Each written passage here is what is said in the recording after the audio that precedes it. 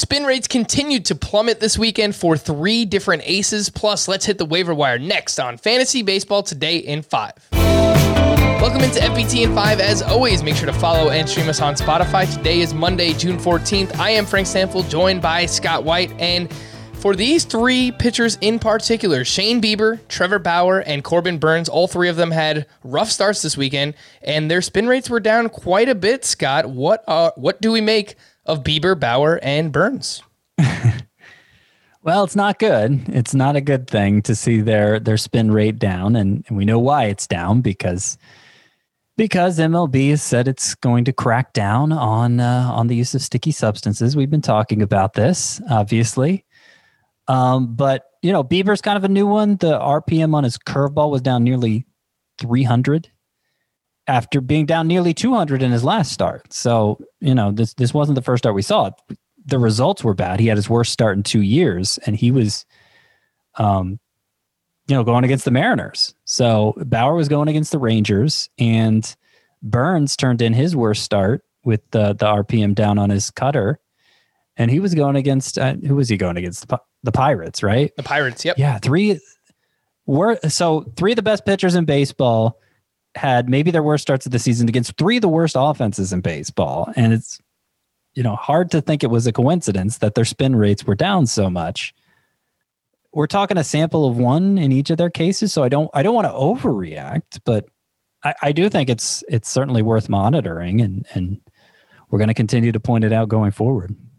Yep, a huge story in baseball and for fantasy baseball as well, and we will continue to follow it with the league's best starting pitchers, and he's not there yet, but maybe one day he will be. Logan Gilbert has looked really good now. 2 starts in a row, and the Mariners prospect got off to a bit of a slow start here, but against the Cleveland Indians on Sunday, actually, opposing Shane Bieber, 6 2/3, 1 earned, 1 walk, 6 strikeouts. He had 19 swinging strikes on 92 pitches, Scott. This is now 2 very solid starts in a row. He's 56% rostered. Is Logan Gilbert a must-add starting pitcher?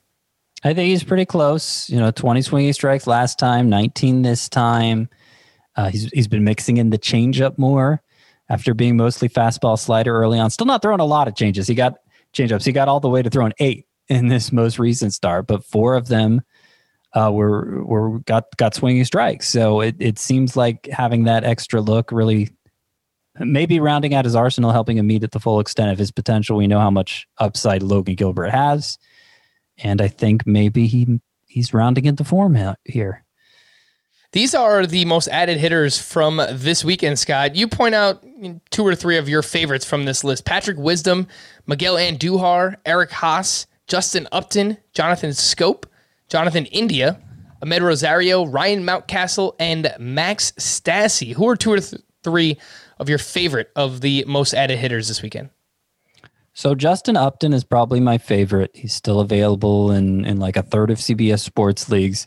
He's hit safely in 9 of 10, batting .371 with 4 home runs during that stretch, up to 14 home runs this season with a good walk rate too. And, he was great last September. He was great this spring. He had some injury problems the past couple years. His X-slug, though, according to StatCast, is the highest it's been since, but I believe it was 2017 when he hit 35 homers with an OPS over 900. So we were probably too quick to write off Justin Upton here. I think he's worth adding wherever he's still available.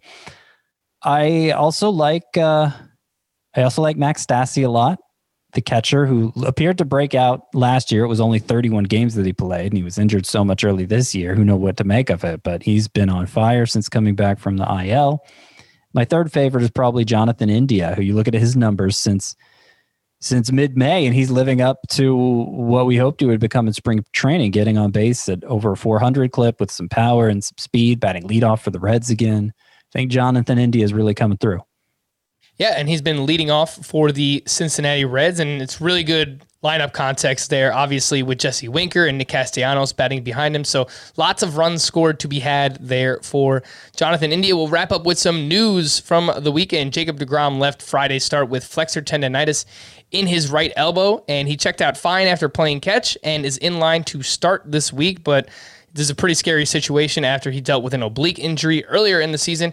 Mike Trout is expected to have a clear return timeline soon once he resumes jogging in the coming days. Steven Strasburg is scheduled to meet with a specialist about his nerve irritation. Max Muncy was placed on the IL, and Shohei Ohtani now has outfield eligibility on CBS. He has made 5 appearances there, and he is a bona fide top 10 outfielder in our rankings. He's actually bordering on a top 5 outfielder rest of season. Scott, would you start him as a pitcher or as a hitter this upcoming week? Hitter. I would keep starting him as a hitter till further notice.